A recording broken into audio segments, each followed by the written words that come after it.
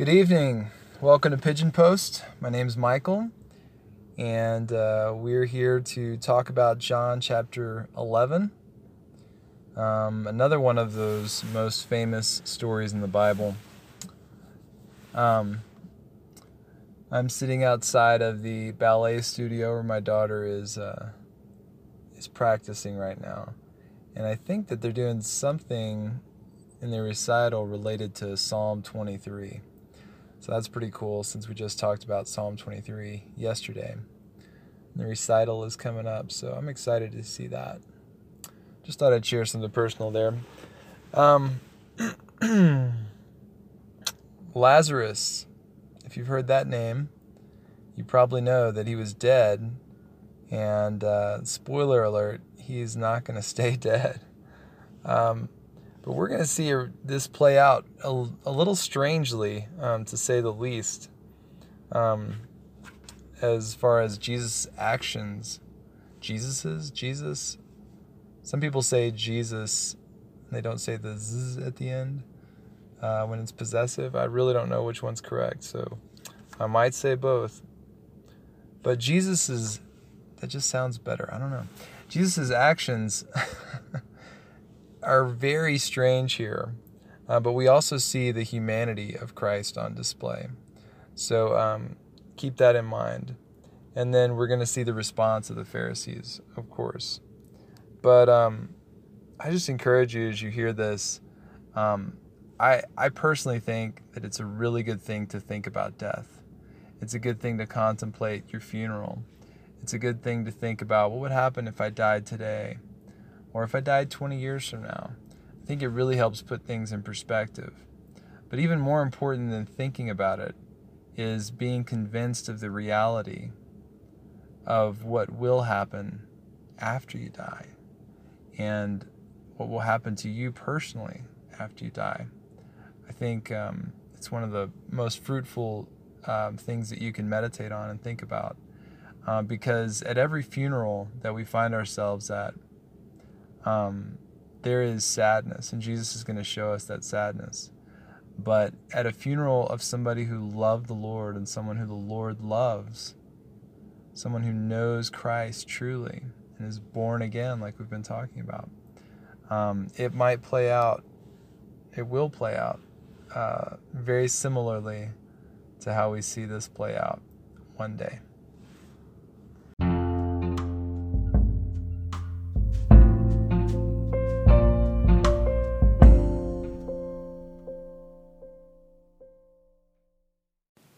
The Gospel of John, chapter 11.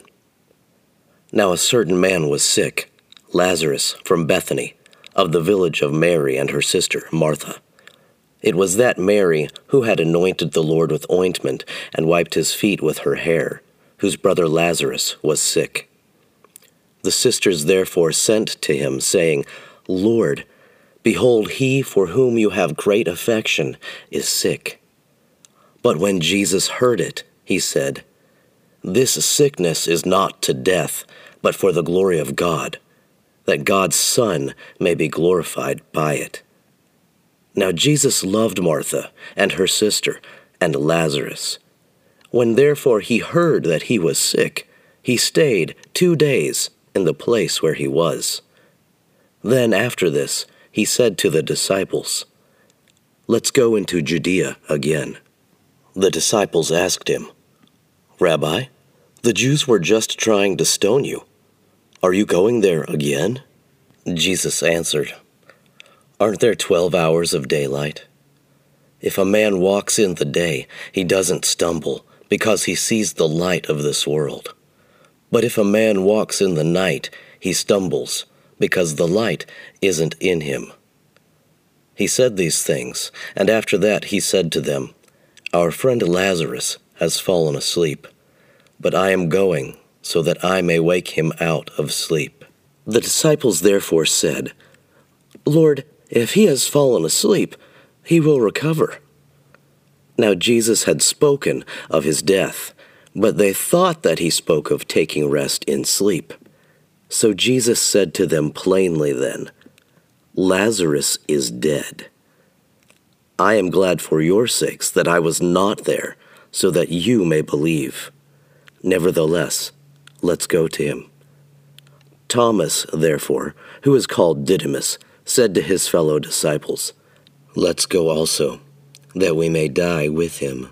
So when Jesus came, he found that he had been in the tomb 4 days already. Now Bethany was near Jerusalem, about 15 stadia away. Many of the Jews had joined the women around Martha and Mary to console them concerning their brother. Then when Martha heard that Jesus was coming, she went and met him, but Mary stayed in the house. Therefore Martha said to Jesus, "Lord, if you would have been here, my brother wouldn't have died. Even now I know that whatever you ask of God, God will give you." Jesus said to her, "Your brother will rise again."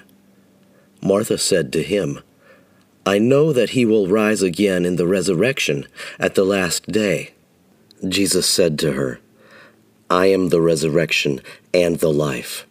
He who believes in me will still live, even if he dies.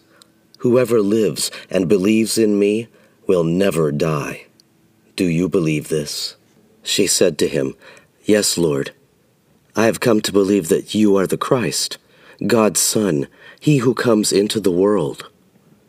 When she had said this, she went away and called Mary, her sister, secretly, saying, "The teacher is here and is calling you." When she heard this, she arose quickly and went to him. Now Jesus had not yet come into the village, but was in the place where Martha met him.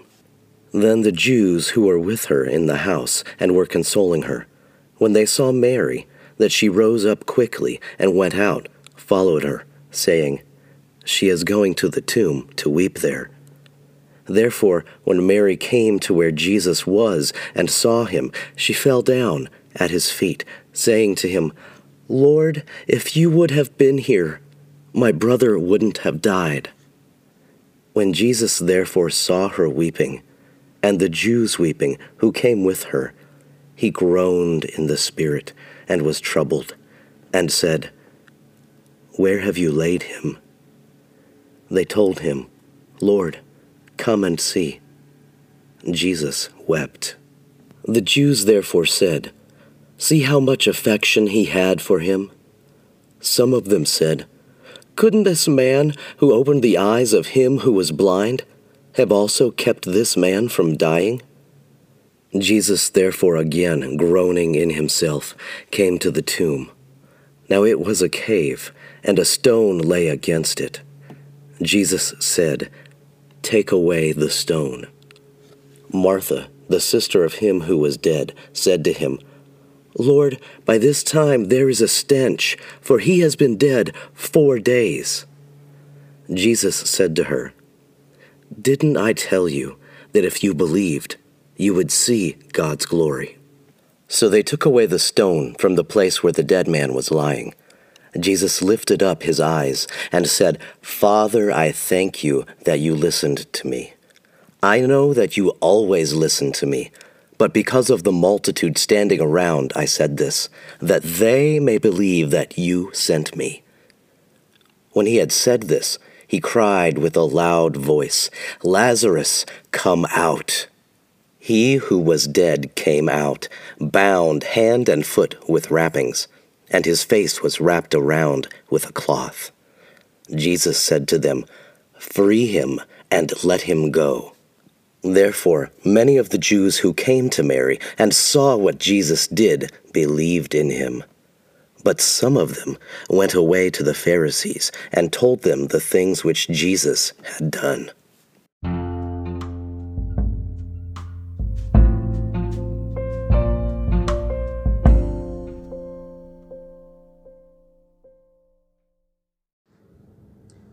Okay, so Jesus, with his voice, just raised a man from the dead.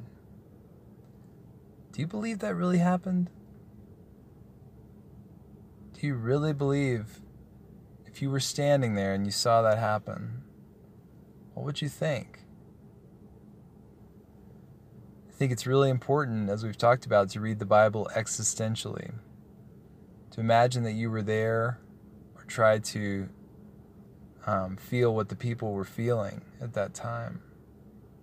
They're weeping over a dead man who's been dead 4 days, so much so that he stinks. His body is decomposing.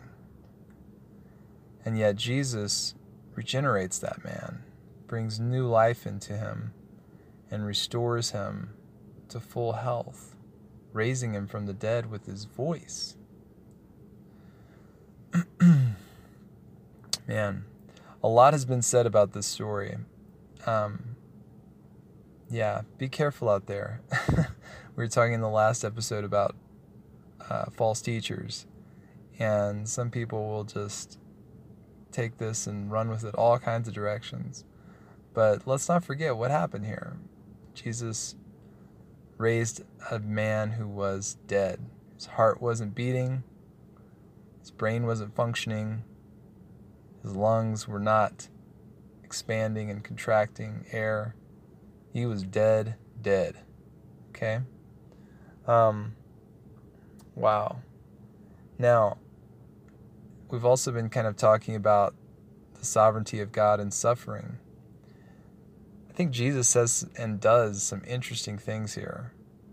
That if we don't have some thoughts on God allowing us to be sick or to suffer and to use that, we won't know what to do with these things that Jesus says and does. One thing that he says is that essentially the sickness, Lazarus was just sick at first before he was dead. Jesus says it's for the glory of God. More specifically, for his glory. So,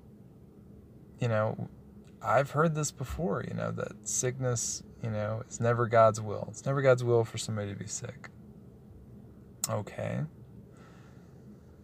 I understand why we want to say that, but how does that dovetail with this? That the sickness is for the glory of God, that it has an intention, that it has a purpose in Lazarus' life and in Mary and Martha's life as well. In fact, it's like the author, John, pushes the envelope here and says that Jesus loved them, that is, Mary, Martha, and Lazarus, the sick man. He loved them, so what did he do? Did he run back quickly and raise Lazarus from his sickness? We saw him do that remotely. He could heal Lazarus from where he was at. But he didn't.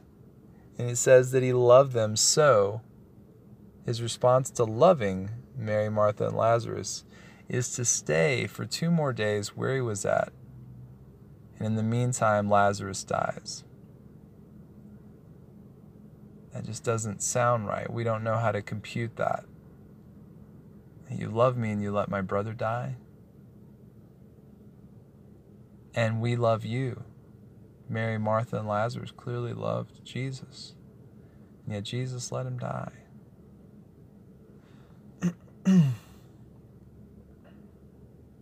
Why did he do that? It's interesting. The Bible's written in such a way that if you just keep poking at the verses and asking why and why and why, there's some things you won't come to an ultimate answer on. Except that with something like this, John's writing it for a purpose. He wants you to know why these things are happening. You might not ever know why some things are true about God or not true about God. But what God has revealed to us, those things we can know. And it's not even a matter of our opinion, because John tells us flat out that he let Lazarus die so they could see his glory. So make that connection here, that the love of Jesus for you is not so that you can feel comfortable in this life, or to get what you want, to be what you want, or make your dreams come true, or anything like that. His love for you results in him doing whatever it takes for you to see his glory. That might not sound like much to you. There's been times in my life where it doesn't sound like much to me. Oh yeah, the glory of God. What does that mean? It seems like so impossible to pin down. And there's times in our life where we won't value that. But if we've been given a new heart, that is the thing that we want the most. That is the thing that we're desiring the most, is God himself, to see his glory, to see Jesus glorified, instead of seeing what we too often see, that his name is just taken as a curse word, or he's, poked fun at on countless shows and media. That Jesus is just this thing, right? That's not really real. He's just this idea that we can just kind of play around with and make fun of and give lip service to. But Jesus will be glorified. And for those he loves, he will do whatever it takes for them to see his glory. I don't want to try to convince you of that with my words. I just want us all to think about that. I want to think about that personally every day, and just feel that and know that one more time each day. It should be new to us. That what does it mean for Jesus to be glorified? And how is he using the things in my life to make that happen? So it doesn't stop there with the seemingly crazy things that Jesus says. He says, Lazarus is dead, and I'm glad. That's crazy. Jesus is saying Lazarus is dead, and I'm glad I wasn't there to heal him. Why? Right? We're poking at the verses and saying, why? Well, he has this phrase in there that I skipped just for effect there. He says, Lazarus is dead, and I'm glad for your sake that I wasn't there. Okay, so allowing Lazarus to die is somehow going to show Mary, Martha, Lazarus himself, and the disciples something that they needed. It was for their sake. And it says it again. Why? So that his disciples would believe.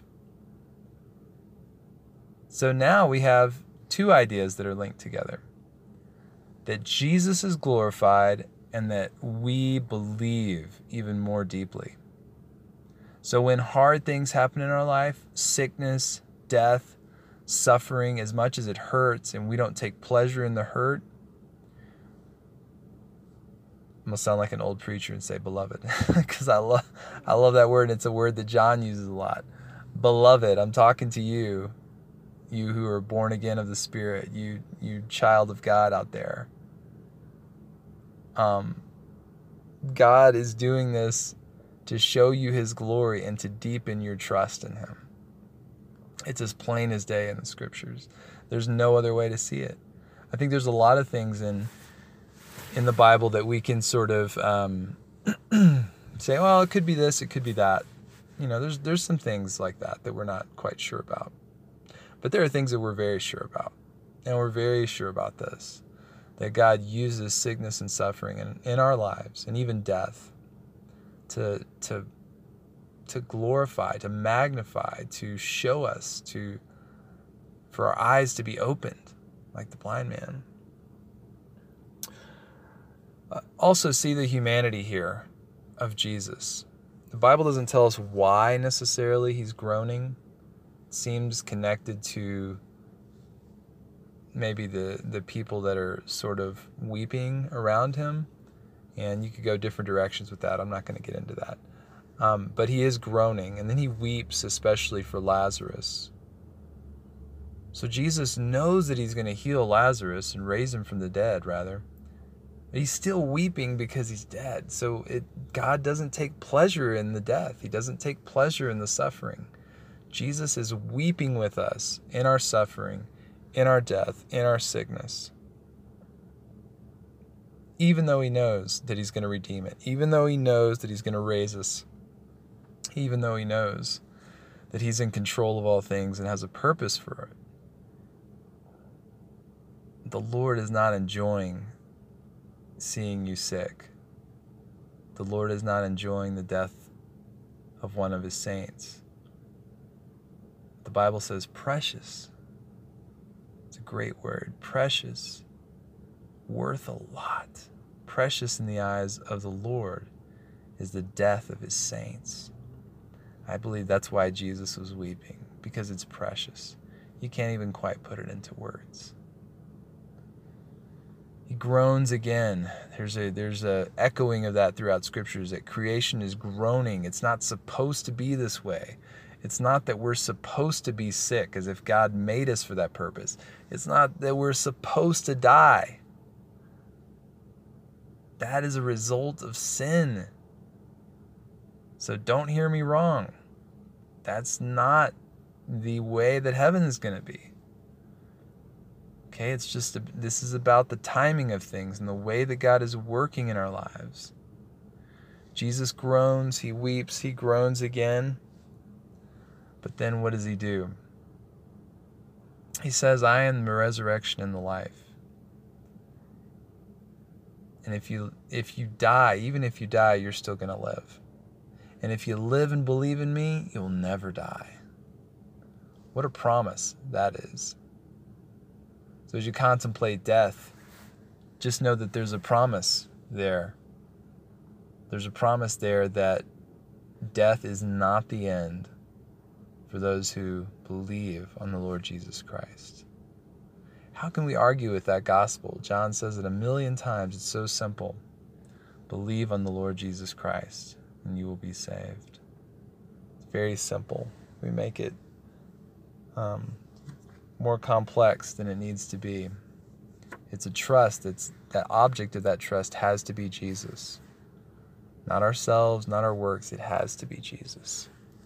Okay, so Lazarus is raised, and Jesus does it with his voice, just the way he did creation, just the way he created all things. And Lazarus comes out, and he's alive again. It's amazing. Let's see the response of the people around him.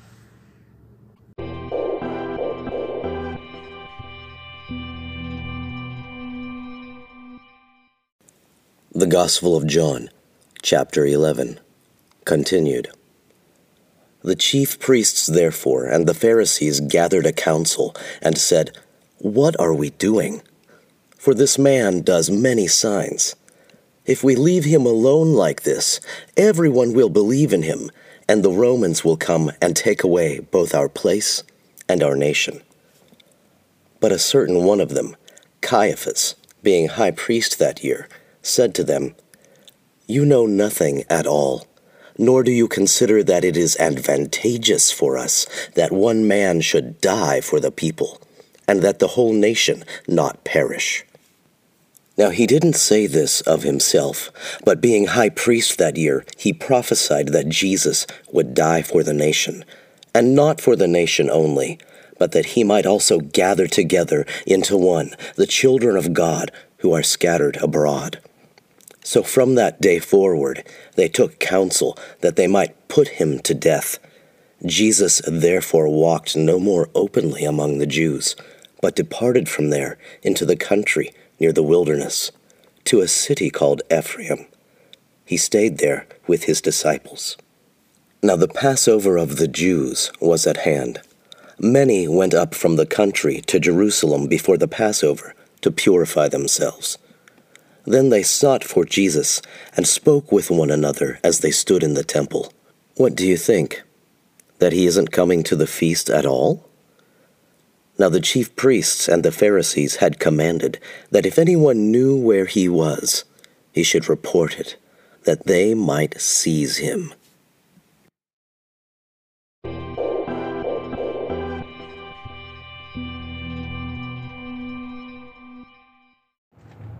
Okay, welcome back to Pigeon Post, and ballet is over, and my daughter Emma's in the car with me. Emma, would you like to say hi?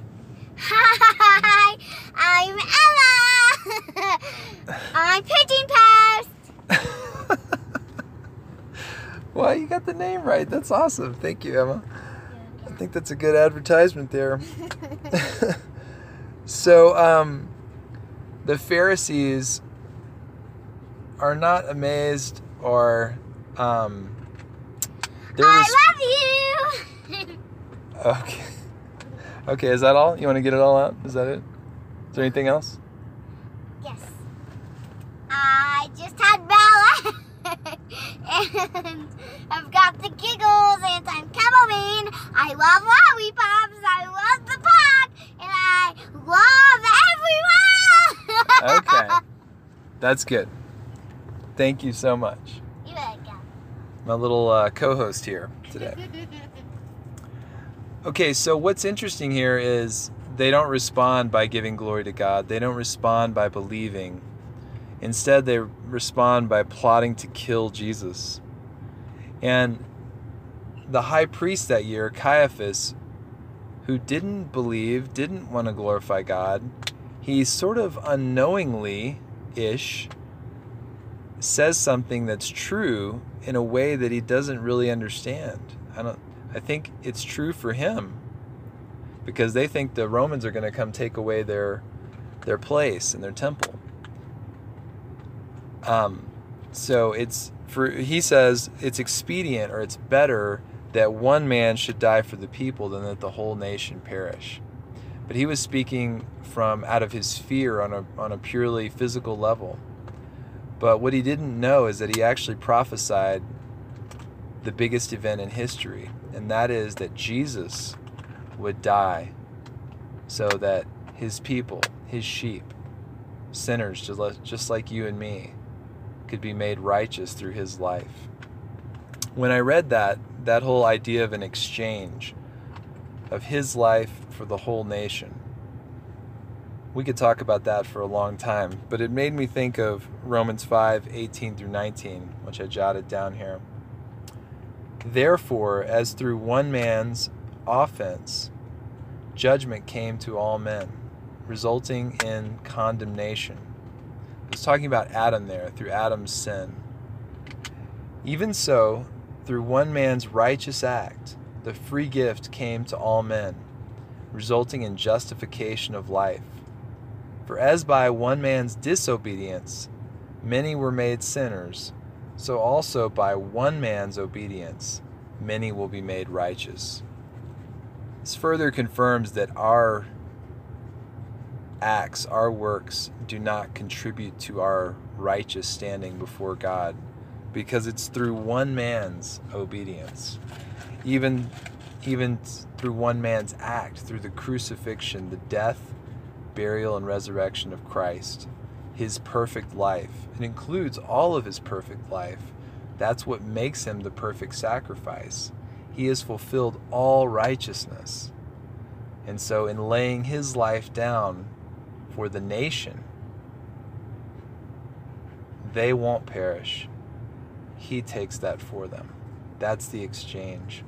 That's God's economy, that he trades one perfect sacrifice of his son for the lives of all that he redeems. He has bought those lives.